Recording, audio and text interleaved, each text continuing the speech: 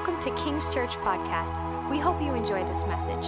For more information about King's Church, visit kcnyc.org. Everybody give it up for Nikki on the keys. Thank you, Nikki. Yeah, I would keep her up here, except I just don't think that my preaching sucks that bad that I need a piano player behind me.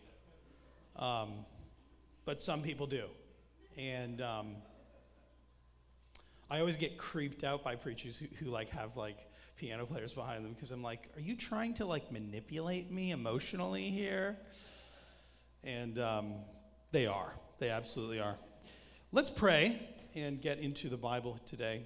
Father, I thank you for your word. I thank you for its truth. I thank you that it has the power to change our minds and renew us so that we know what to do, how to walk in newness of life. And Lord, we know that we are transformed by the renewing of our minds. And so, Lord, we thank you that you've given us your word to help do that in us and through us. Holy Spirit, speak to us through your word this morning. And everybody said, amen. So this morning, Pastor David and his wife, Bethany, are out of town. I'm Canadian, yes. I said out like a Canadian, and I'm sorry for that. But they are out of town. They did a memorial service for Lee and Julie Watson.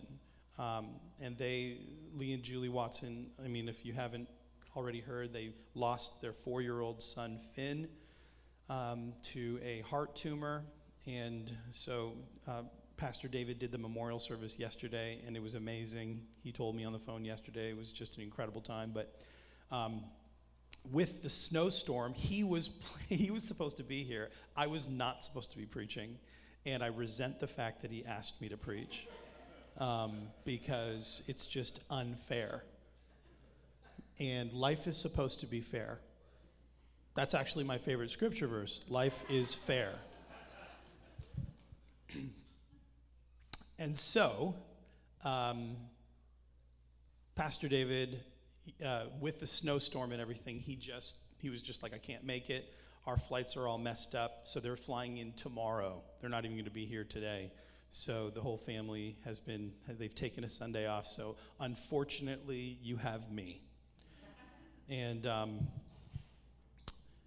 so we're going to jump in today and talk about, this is going to be a topical message, which I kind of go between topical and expositional, and I don't really care whether one preaches topically or expositionally, as long as they preach exegetically. In other words, as long as you're getting what the Bible says, it doesn't necessarily matter how it happens, although it is normative to have expositional preaching, and it's probably just better for people so that they kind of walk through the text organically. But we're going to talk about baptism today. Pastor David asked me to talk about baptism, so we're going to jump into that. And first of all, what I want to talk about as an introduction here is the call of the Christian life, the universal call of the Christian life. And here's the thing. I'm not the preacher, and I've said this before, I keep reminding you, but for people who come, and they're new here, they've never been here before, I'm more of a teacher than a preacher. Pastor David is the one who's going to yell at you, and I'm the one who's going to say something that is going to cause you to walk out. So it's like when he yells at people, nobody leaves. But then when I'm very calm, cool, collected, people leave. People walk out. They're offended. So it's ironic. All right. So don't you think? So the idea here is I'm going to be going through some teaching. So if you want to take notes, I encourage you to. But there's something called the universal call of holiness that's upon us all. And the truth is that Jesus calls his disciples to respond to him. In the Christian life, in evangelicalism particularly, we sometimes preach a gospel that is what Bonhoeffer called cheap grace. Cheap grace. And if you haven't read Dietrich Bonhoeffer's book, The Cost of Discipleship, I think it's an excellent book. Among his other books, Dietrich Bonhoeffer was a wonderful German Lutheran theologian, and he died in a Nazi concentration camp like 4 days before the Americans rescued them, which is bad luck. It really is. But it's actually not luck. It's the Lord's desire that happened. But Bonhoeffer was an incredible man of God, and really his death in the concentration camp provides the capstone for his life, which was a life of sacrifice. And he famously said that when Christ calls a man, he bids him to come and die, which is a profound statement that I'm still figuring out what it means. So it's wonderful. So Dietrich Bonhoeffer talks about cheap grace, and the idea here is that God expects something out of us. There is an exchange that takes place, and when we become Christians, we are saying to Christ, "You are my Lord." And the unfortunate part in our evangelical culture is that we absolutely crush the part where Jesus becomes our Savior. And we totally fail miserably at him becoming our Lord. But when we become Christians, we have to recognize Christ as our Lord, which means that he expects us to respond to him in three ways: by believing in him, by becoming like him, and then by belonging to him. So that believing, becoming, and belonging, those three things form like the trinity of representing our response to faith, hope, and love. We believe in faith, we become by hope, and then we belong by love. And so the whole point, though, is that as we exercise faith, hope, and love, we are being connected. We are being reconciled back into relationship with God. The theological virtues are the ones that are horizontal. They're the ones that connect us into relationship with God. And so without faith, hope, and love, we have no relationship with God. And we may have moral virtues, which are horizontal virtues, like justice and wisdom. You know, Aristotle was a just and wise person. He had Aristotle, being one of the greatest pagan philosophers, he had these general horizontal virtues, but he didn't have a relationship with God. He had no relationship with the Holy Spirit. And so what is connecting us is faith, hope, and love. But the purpose for all of this in the Christian life is that we become holy. It's that we become holy. And I want to emphasize this, that a lot of people talk about the love of God, which is a wonderful thing to talk about. And they're like, it's all about love. Well, yes, in a sense, love is that centerpiece. However, God's love is holy. God's love is holy, which means that everything, every attribute of God is actually qualified by his holiness. He has a holy love, a holy hope. It's our holy faith. The Bible is a holy Bible. Holiness is the call of the Christian. Ultimately, we are to be holy people. 1 Peter chapter 1, verse 15 and 16 says, "It is a holy God who has called you. You too must be holy in all your ordering of your lives. You must be holy," the scripture says, "because I am holy." So God's call is to make us holy. So what is holiness? Holiness is, I'm going to give you some terms here, probably 5 different terms here. Holiness includes all of these terms. A big word. I don't like using long words and big words unnecessarily, but this one means something big, so I'm going to use a big word. And the word is sanctification. Holiness is sanctification, which is really the Latin term for holiness. Holiness, I believe, is a German word, and so sanctification is the word that in the Latin they translate the Greek word for holiness as sanctification. But 1 Thessalonians 4, verses 3 to 8 says, this is the will of God. You know, again, how many times do we ask what the will of God is for our lives, right? God, what do you want me to do with my life? What do you want me to do? Okay, well, here's the first thing that God wants you to do with your life, right? This is what's called the general will of God, right? And this actually is very helpful because if you prioritize this will, this is the first will of God for your life. And really, ultimately, this is his ultimate will for your life. His ultimate will for your life isn't that you're an amazing singer. Here it is. 1 Thessalonians 4, it says, this is the will of God, your sanctification. Everybody say sanctification. I couldn't hear you. Say it one more time. There we go. Your sanctification, that you abstain from immorality. It actually, the Greek there is sexual immorality. But then he goes on and he says, for God has not called us for uncleanness, but in holiness.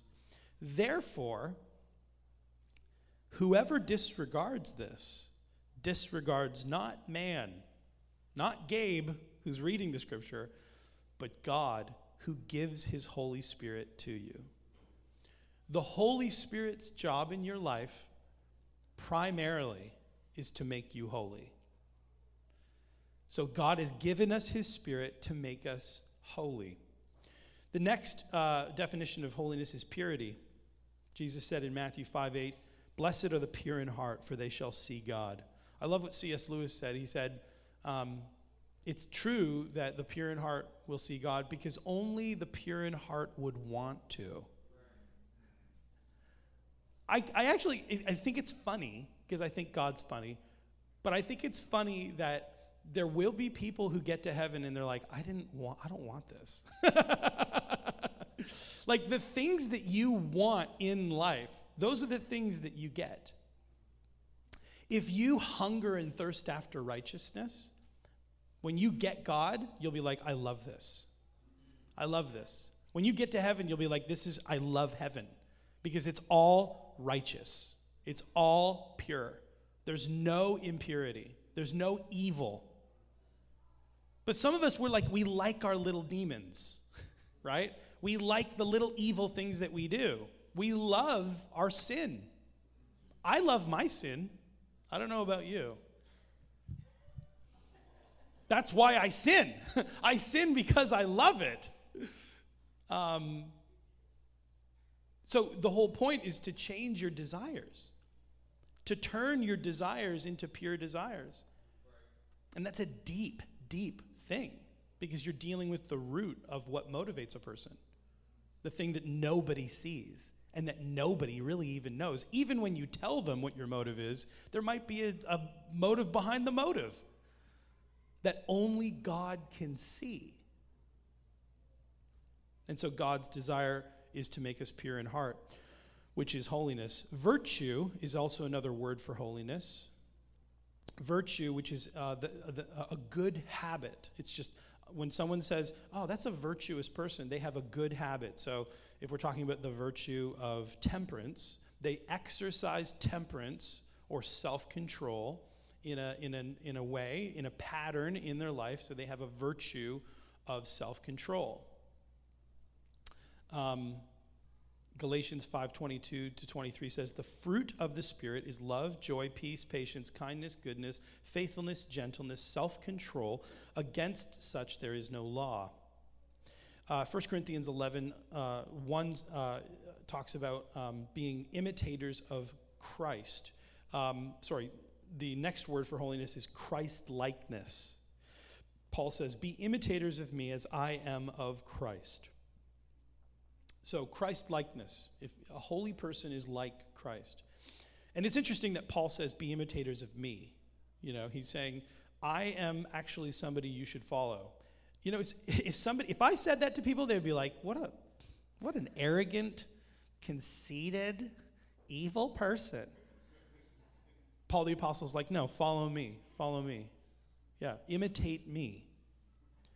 So, in that sense, he's putting himself above people in his character and in his virtue. I don't think that's prideful for him to do that, but I do think that should make us think about how sanctification works in life. Because there's a lot of people who are like, you can't be sanctified. There's no way. Nobody can be sanctified. Nobody can be like Jesus. We're all sinners. We're all miserable wretches.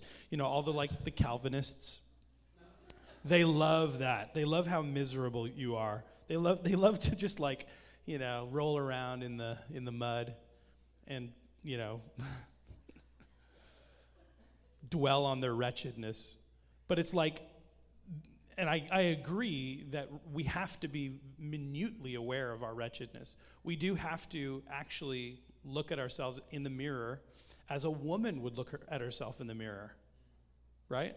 Women take great pains, some of them, to make themselves, enhanced, shall we say. Let's use an appropriate euphemism here.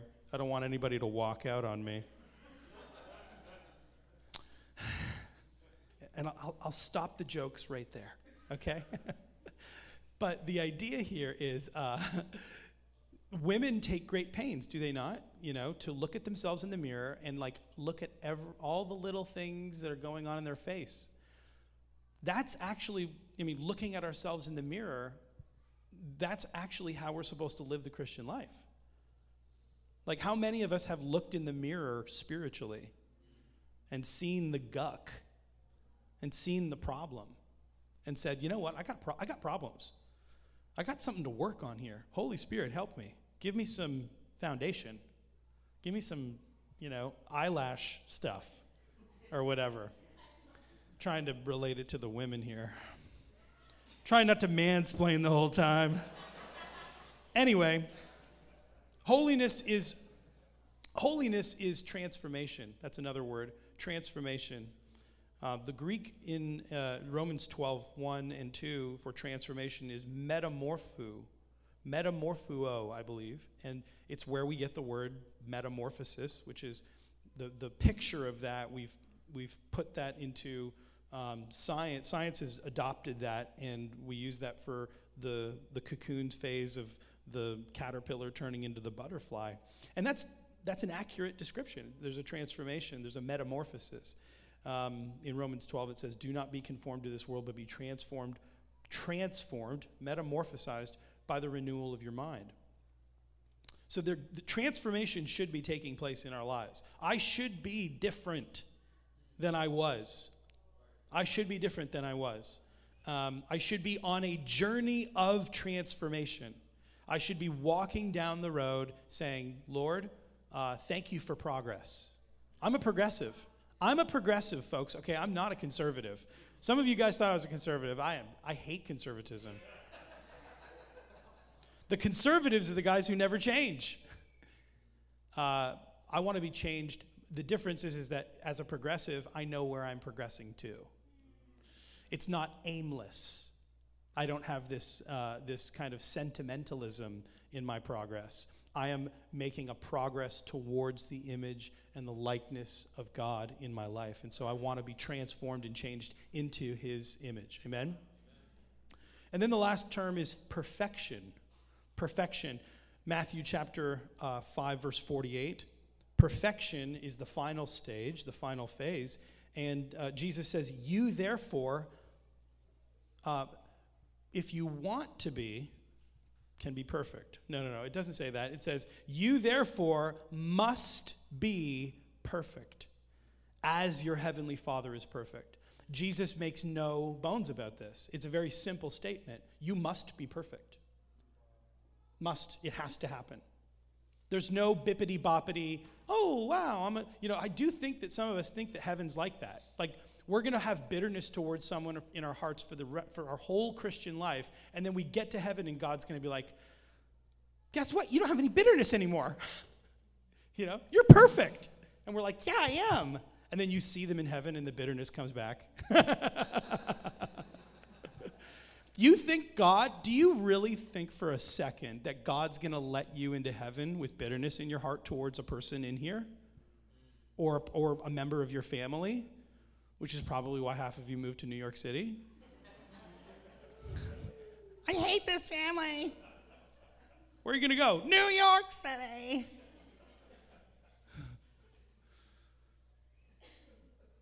It's true though, right? I've had issues with my family. I killed half of them. No, I'm kidding. That's why I'm in New York. I'm on the run. Okay, so the idea here is we have to take this seriously in the sense that God is after perfection in our hearts. And I believe that, so in the notion of purgatory, right, that's a Catholic idea, but purgation is not a Catholic idea. Being purged is not a Catholic idea. Being pure is not a Catholic idea, and all of those words are the root word of purgatory. And what I believe is that this is purgatory. I believe that this moment right now, for all of us who are Christians and saved, God is working out our salvation in us. He's working it in us so that we can work it out. God is at work in us to perfect us, and he will settle for nothing less than perfection, which means that we have to keep doing it and doing it and doing it until we get it right. And I don't believe that changes simply because we're at the gates of heaven. I actually think that some of us might get to the gates of heaven and God says, I want to let you in, but you've never forgiven your father. And I'm going to play the video for you again so that you can do it now. Because in here, there's no corruption.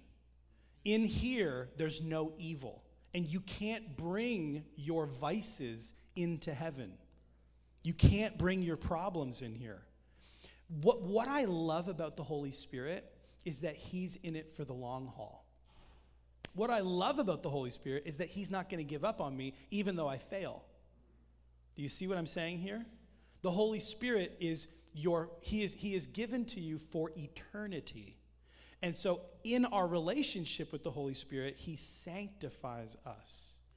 And so the idea here is I'm building this case here for holiness. And I want you to understand that the purpose of grace in the Christian life is actually to make us holy.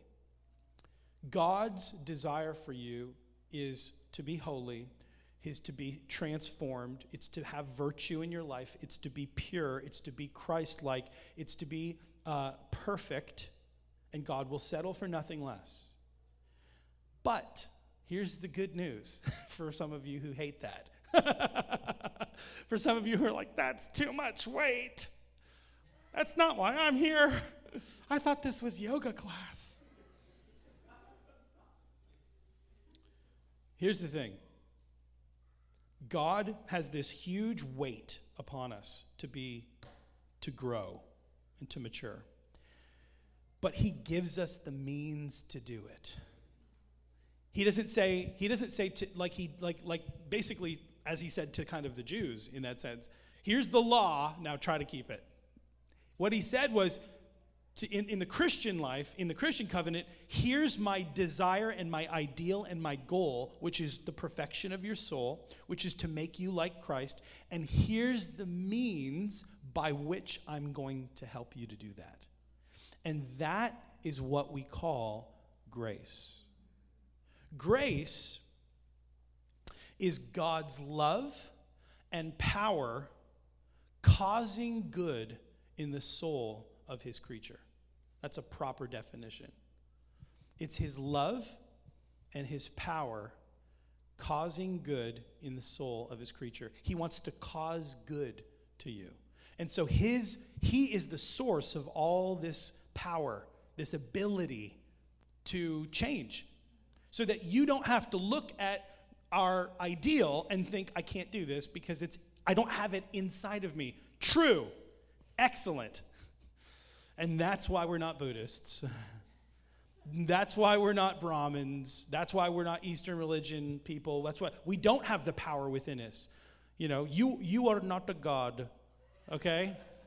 You can't do it. I mean, in those cultures, they think you literally are, right? If you were in India, they'd be like, you are a god. I am one God talking to many gods. It's like, no. It's not, I can't do it. It's not inside of me. And so I have to come to Christ. I have to come to something outside of myself. And this is not even in India. This is actually in New York. Because in this place, we think that we can do anything, can't we? Sky's the limit, literally. How high can you go? Let's scrape the sky. In New York, there is this attitude of humanism that is rooted in an idolatry of human ability. That we can do, there's nothing that can stop us. And that is pride. And that's a lack of humility. But when you realize that it's not inside of you, but it's actually inside of your Creator, who is the origin of you, then you humble yourself. It causes a deep and incredibly profound humility where we come to God and we say, Lord, I can't do this, and I need you. I need you. And so grace is understanding that God is the origin and source of goodness. And to be more precise, the source of grace is the Holy Spirit. In the new covenant, the source of grace is the Holy Spirit. The Holy Spirit is the giver of all grace. In the Holy Trinity of Father, Son, and Holy Spirit, the Father and the Son have delegated the responsibility and the role of giving grace to us in the new covenant to the Holy Spirit. And so the Nicene Creed, which is one of the oldest creeds in the church, calls the Holy Spirit the Lord and giver of life. Hebrews chapter 10, 29 calls the Holy Spirit the Spirit of grace.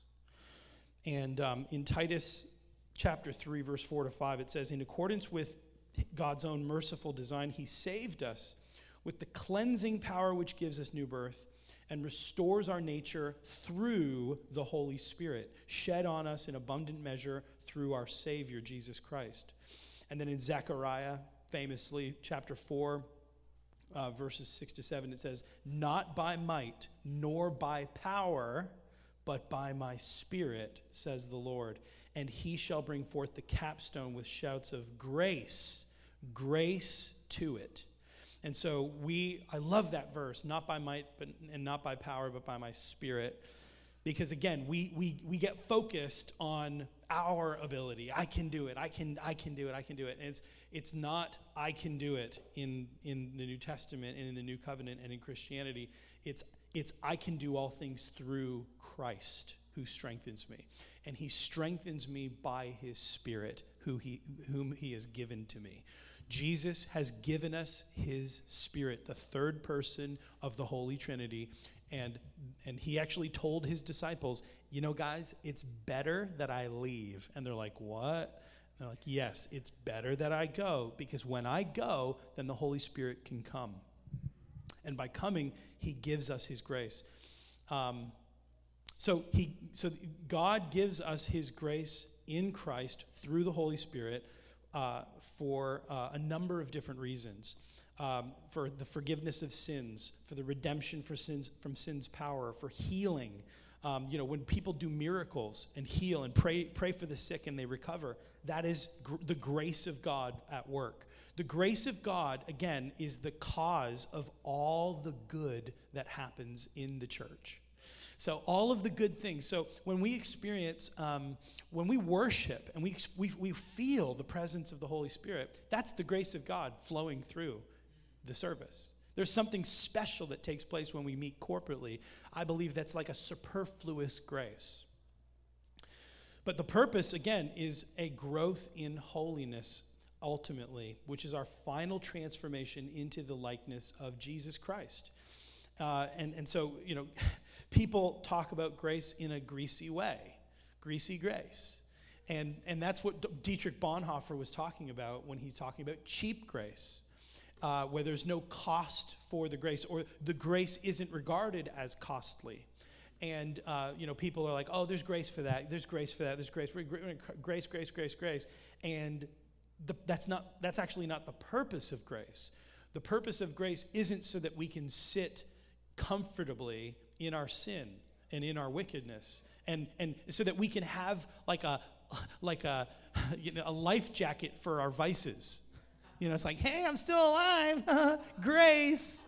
It's like no, drown the vices. Don't give them a life jacket. That's not the purpose of grace. And in that sense, you can fall from grace. Grace can be abused. Just like mercy. Mercy can be abused. When you when you have a career criminal, right? I don't know if anybody watches Police Activity, but I love it. I probably shouldn't. This is one of my vices because I'm not a Christian, which I don't even know why I'm up here if I'm not a Christian. Well, I have a degree in theology. That's why I'm up here. That's a very modern thing to say. I don't believe any of this. I just have a degree in it. That's why I'm talking about it today. But there's this YouTube channel called Police Activity, and it's I wouldn't recommend the women watch it because it's pretty gross, some of it. But it's basically body cams on police officers as they arrest people, showing what happens. And it's very, very revealing. Because they don't edit anything, and you see everything from all these different angles. But you see career criminals, you see guys who get in trouble with the law, and then you read the list of things that they're guilty of, and you're like, this guy should have been in jail 10 years ago, But they abuse grace. They abuse the mercy of the judges, right? The judge shows leniency, and they abuse it, and they're back. Leniency, abuse it, and they're back. Leniency, and they abuse it, and they're back. And then eventually, the police, don't show leniency because eventually they get into a really tough deal, which you can see for yourself if you want to watch that. Anyway,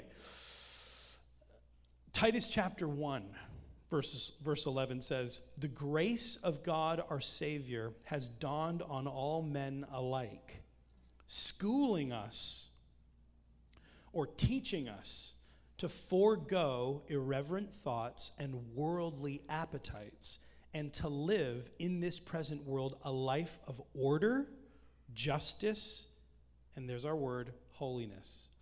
The purpose of grace is to live a life of order, justice, and holiness.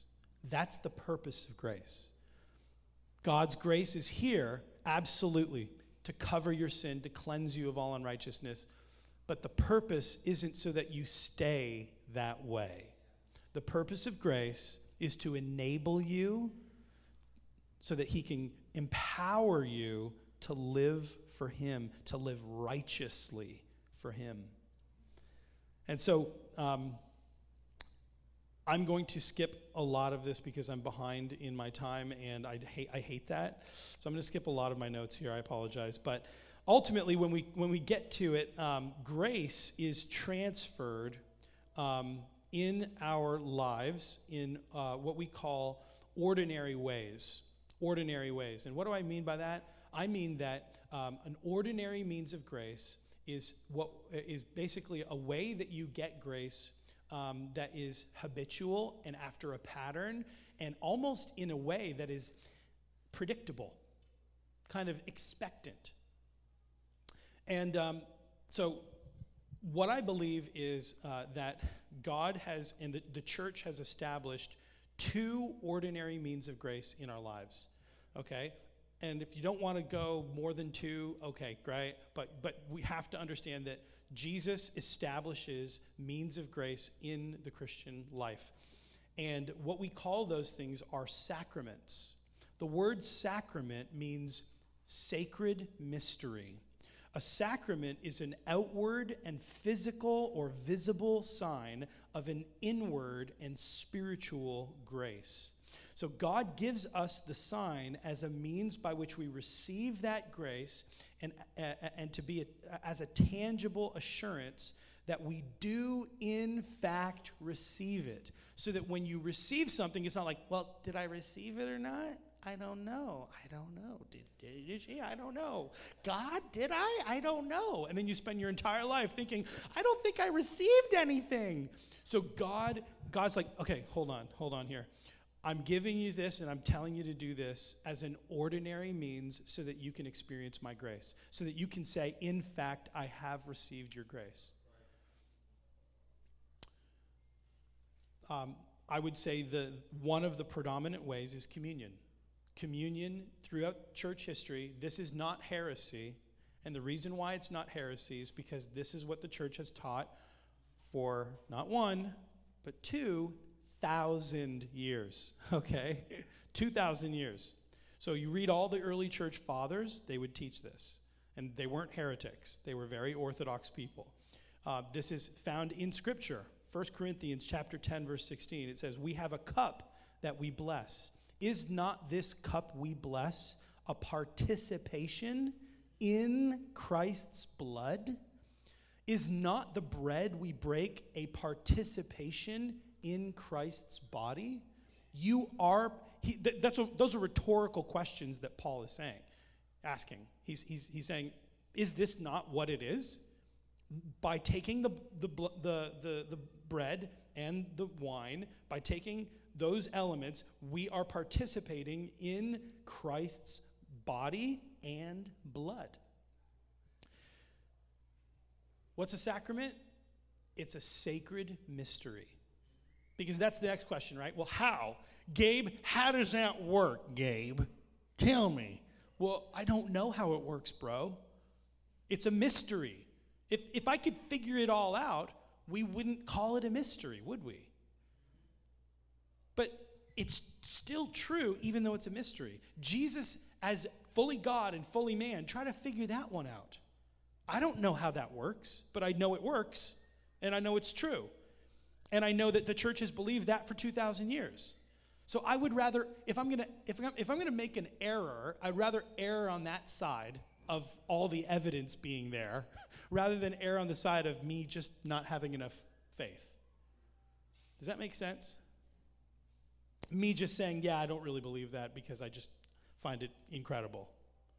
So a sacrament is a sacred mystery, and I believe the two sacraments that I believe are generally necessary for salvation as institutions are baptism and Holy Communion, also called the Lord's Supper or Eucharist or whatever. So these are sometimes called the sacraments of the gospel.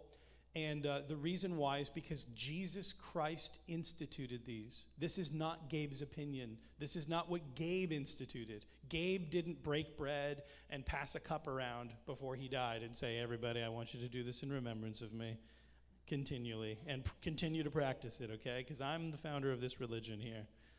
This isn't me. This is Jesus. Jesus is the one that commands us to be baptized. So getting into the first of the sacraments, the ordinary means of grace, is baptism by water.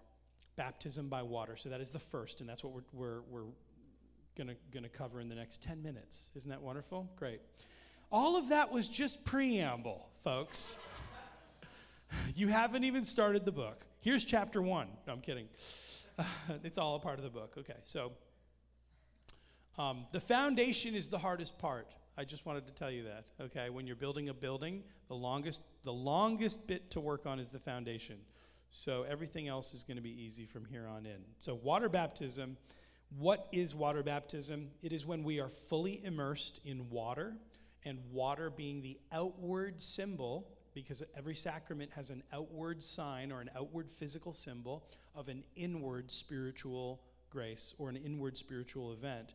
And so water baptism is when we are fully immersed in water as a public profession of our faith in Jesus Christ. And so in that sense, baptism has been called the sacrament of faith. When people are like, oh, all you need is faith. Well, yeah, and the thing that goes along with that, which is baptism. If you have faith interiorly, wonderful, then get baptized. That's what I say. The question can arise, why should we be baptized then, Gabe? Just because you say to get baptized? Well, there are two good reasons. The first is that Jesus was baptized. So that's a good reason, right? Jesus, was doing it. So if it's good enough for Jesus, I suppose it's good enough for me and you. In Matthew chapter 3, verse 13, it says, "Then Jesus came from Galilee to John the Baptist at the Jordan to be baptized by him. And John tried to prevent him from being baptized, saying, 'I need to be baptized by you, Jesus, and you are coming to me to be baptized?'" That sounds more biblical to me, right? I think the biblical response when you see Jesus coming to you to be baptized is like, no, wait. I have a whole Bible that says that you are the one that needs to baptize me. So John is trying to be maybe too biblical here, trying to read the text improperly. Jesus says, no. He answered him and says, "Permit it to be so now, for thus it is fitting for us to fulfill all righteousness." Then he allowed him. When he had been baptized, Jesus came up immediately from the water and behold, the heavens were opened to him, and he saw the Spirit of God descending like a dove and alighting upon him. What translation is this? And suddenly a voice came. I chose it, actually. I don't even know what it is. And suddenly, it better not be NIV, I'll tell you that much. And suddenly a voice came from heaven saying, "This is my beloved Son in whom I am well pleased." So Jesus is baptized by John the Baptist, and he says the reason is to fulfill all righteousness. Jesus lived, as God and man, fully God, fully man. But his life as a man was so that he could set an example for you and I. So that when he says, so that all righteousness might be fulfilled, the idea is that he's setting a pattern, so that he's saying, I need to be baptized so that people know that they're supposed to be baptized. Jesus did not need to be baptized because he was totally perfect. He had no need for baptism. But the guy is so humble that he doesn't just do what he needs to do, what he has to do. He does what is extra, and he shows us, he says, no, I am actually setting a pattern and an example by my behavior for what you are supposed to be doing. So the purpose of our baptism is to be like Christ and imitating him in his baptism. Number two, the reason why we're supposed to be baptized, and this is, just a small little one, but it's because Jesus commands us to be baptized. He just commands us to be baptized, okay? So Jesus said in Matthew 28:18-19, he said, Jesus came to the 12 and spoke to them saying, "All authority has been given to me in heaven and on earth. Go therefore and make disciples of all the nations." Wait, nations are supposed to be discipled? I thought it was just like little church groups in little New York City. We're supposed to disciple nations? Christian nationalism. No, I'm kidding. Okay. I'm going to get in trouble. Not being political here, but Jesus said we're just supposed to disciple nations. Okay. Moving on, baptizing them in the name of the Father and the Son and of the Holy Spirit. Okay? So we're supposed to baptize people in the name of the Father and of the Son and of the Holy Spirit. This is a command. Okay? And we're supposed to use those words, Father, Son, and Holy Spirit. And so when we baptize people in the name of the Father and of the Son and of the Holy Spirit, they are properly baptized. And that's actually such an interesting thing because those words do matter. And it doesn't, to be honest with you, you could be baptized by some guy who's not even a Christian. And as long as they use those words, you're good. That's the funny thing. As like being baptized into the water, into the name of the Father, the Son, and the Holy Spirit, that's all that's necessary. It doesn't say that the person baptizing you has to be, some, Christian celebrity pastor or something like that. It's like Paul the Apostle was like, I'm glad I didn't baptize any of you guys in the Corinthian church. He's like, I think I baptized one guy. Because that's what the Corinthian church were all on about. They were like, I was baptized by Peter. Kind of a big deal. A lot of anointing on me now. Just more anointing because it was Peter, And no, it's God, the Holy Spirit gives and distributes his grace equally. I love that. Man and woman alike. In Christ, there's no male nor female in that sense, no slave nor free. No Roman or no barbarian. God gives his grace equally in baptism to everyone. Okay, so let's really quickly go through the inward and spiritual effects of grace in baptism. So there are 5 effects in baptism, okay? The first effect of baptism is the remission of sin, which is the remission precisely, it's the remission of original sin. The remission of original sin. In 1 Corinthians chapter 6, verse 11, it says, you were washed, you were sanctified, you were justified in the name of the Lord Jesus Christ and in the Spirit of our God.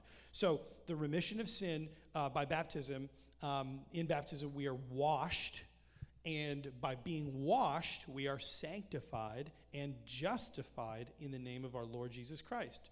So the remission of sin is a big deal. When we get baptized, we are even cleansed. So in sin, there's original sin and then there's actual sin. Now, some people are cleansed of original sin, but then the actual sins are kind of still lingering. In baptism, you are cleansed of both original sin, which is the stain of sin upon you because of the guilt of sin upon you because of it. You're a part of Adam's lineage, which is connected to the fall of man. But then you have actual sins in your life, and those are also cleansed. Okay, the second effect of baptism is the remission of eternal punishment due to sin. The remission of eternal punishment due to sin. In John chapter 3, verse 36, it says, he who believes in the Son has eternal life. He who does not believe in the Son shall not see life, but the wrath of God rests upon him. To be honest with you, the wrath of God rests on everyone who's not a Christian.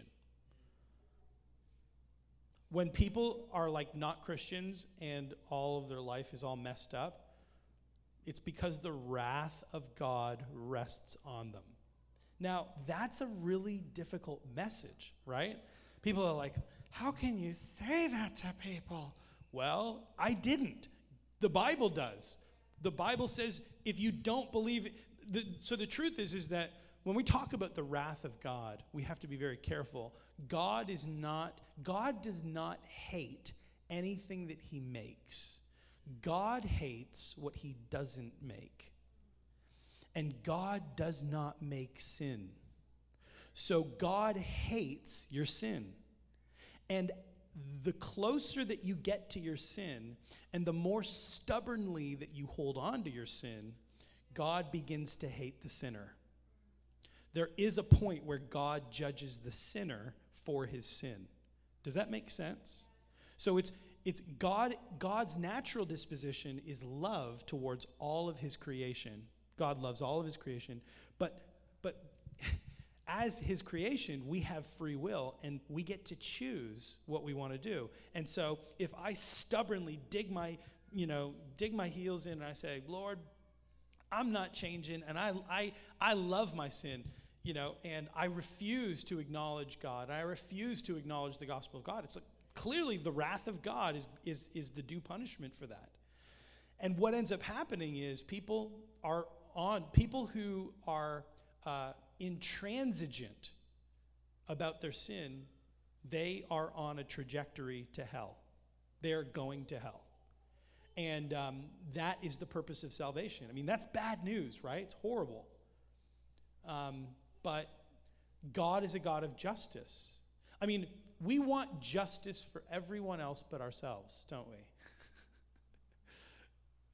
Like justice for this guy who suffered something publicly, or the justice for that person, or, we want justice. We want justice when it comes to people hurting us, but we don't want justice when it comes to us hurting God. When we sin, we offend God. If I offended you, you want justice towards me, right? If I stole money from you, you want your money back. Well, what happens when we steal from God? Does he not want justice? Well, he's a just God, so he has to. So justice in God, and this is what Pastor David talks about in his book, Good Kills, is justice is rooted in God. Okay, I have to really move along here. I'm not going to spend too much more time on that, but the wrath of God is real, and we are saved from the wrath of God, which is his vengeance upon sin by the grace of Christ. Number 3, the effect of baptism is the grace of regeneration. Regeneration is, Jesus explains it here in John chapter 3. Jesus answered Nicodemus and said to him, "Most assuredly I say to you, unless a man is born again, he cannot see the kingdom of God." Nicodemus said to him, "How can a man be born when he is old? Can he enter a second time into his mother's womb and be born?" Good question, Nick. Jesus answered him, "Most assuredly I say to you, unless one is born of water and the Spirit, he cannot enter the kingdom of God. That which is born of the flesh is flesh, and that which is born of the Spirit is spirit. Do not marvel that I said to you, you must be born again." Jesus Christ wants us to be born again. And in 2 Corinthians chapter 5, verse 17, it says, "Therefore, if anyone is in Christ, he is born again. He is a new creation. The old creation has passed away, and behold, the new has come." That's the meaning of being in Christ. Colossians chapter 3, verse 9 and 10 says, "Do not lie to one another." Don't tell each other lies, seeing that you have put off the old nature with its practices and have put on the new nature, which is being renewed in knowledge after the image of its creator. So when we are baptized, we are born again. I believe there's a born again experience that can happen at baptism. If you don't believe that, that's on you. But I believe that in baptism, we are given a new spirit. I believe there's a full completion that takes place in regeneration. Number 4, virtue is infused into our lives. That's another effect of baptism. Virtue, specifically faith, hope, and love, they begin to work in our lives, and that those virtues draw us closer into relationship with God.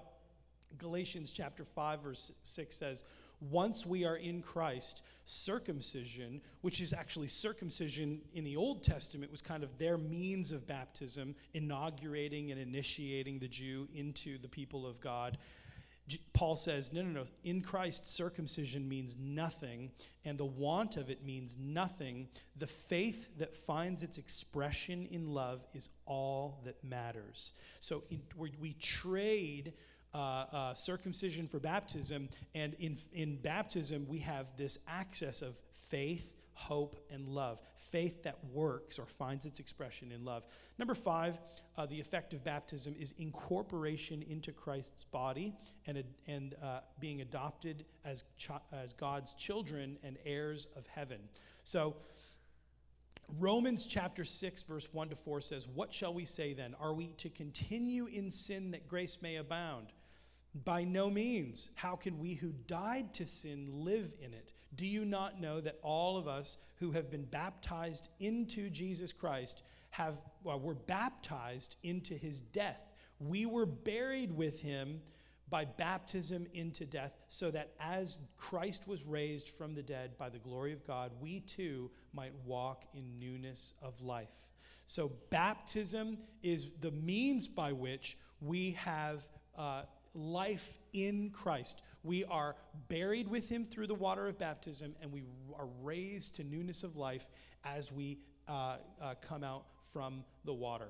So those are the 5 effects of baptism. Now, really quickly, the last 2 things are this: the requirements for baptism. What is required for baptism? I'm going to give you 2 points here really quickly. The number one thing that is required for baptism is a word that we don't like to use in church ever, because I call it crowd thinner, all right? It's the word repentance. Repentance is required for baptism. And really quickly here, we have to understand that baptism by water did not begin with Jesus.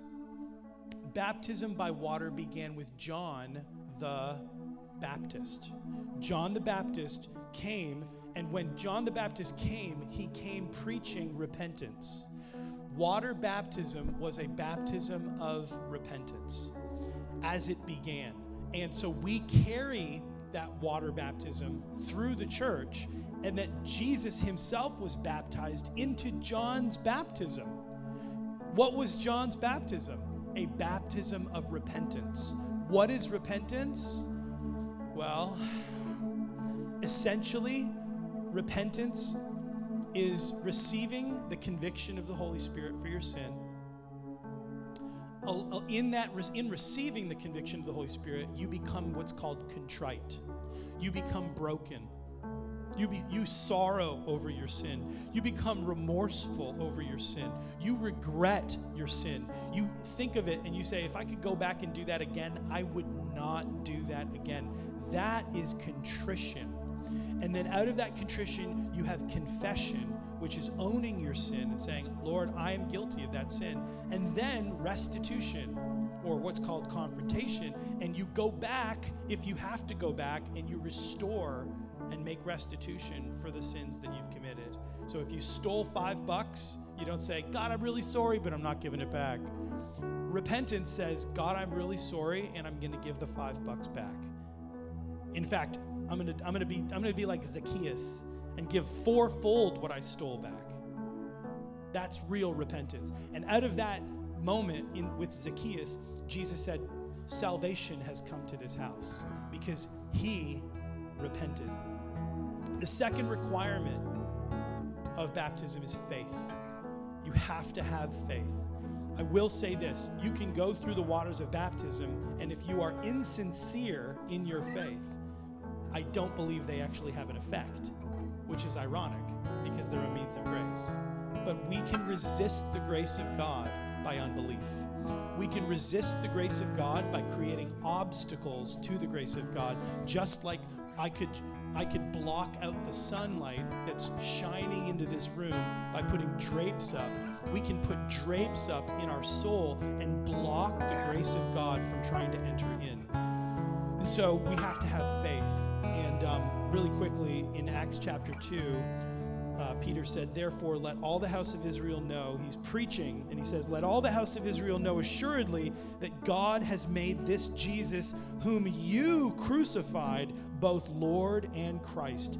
And when the Jews heard this, they were cut to the heart and said to Peter and the rest of the apostles, brethren, what must we do? And Peter said to them, repent and be baptized, every one of you, in the name of Jesus Christ, for the forgiveness of your sins, and you shall receive the gift of the Holy Spirit. And so I just want to end there. Let's stand together. And Lord, I just thank you. I thank you, Father, that you have given us a means of grace.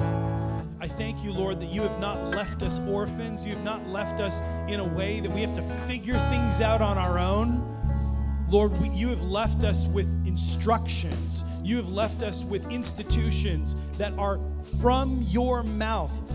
They are orders from you. And so, Lord, we want to be obedient to you. And we want to recognize the wonder and the amazingness of the power of baptism in our lives. Lord, we want to recall our own baptisms for those of us who were once baptized, Lord, I pray that you would remind them of the effects of baptism in their life, that they would recall those things, even the promises that they made to you, the vow that they made to you of believing in you and trusting in you and dedicating their lives to you, Lord. They would truly have an experience with your Holy Spirit now, reminding them of what happened to them in the grace of baptism. We thank you for your power, your grace at work in us, changing us, helping us in every way. And we thank you for your word that also does that. In Jesus' name. Thank you for listening to our podcast. We really believe that God wants you to know him in a personal and tangible way. If there's any way we can assist your journey, please reach out to kcnyc.org.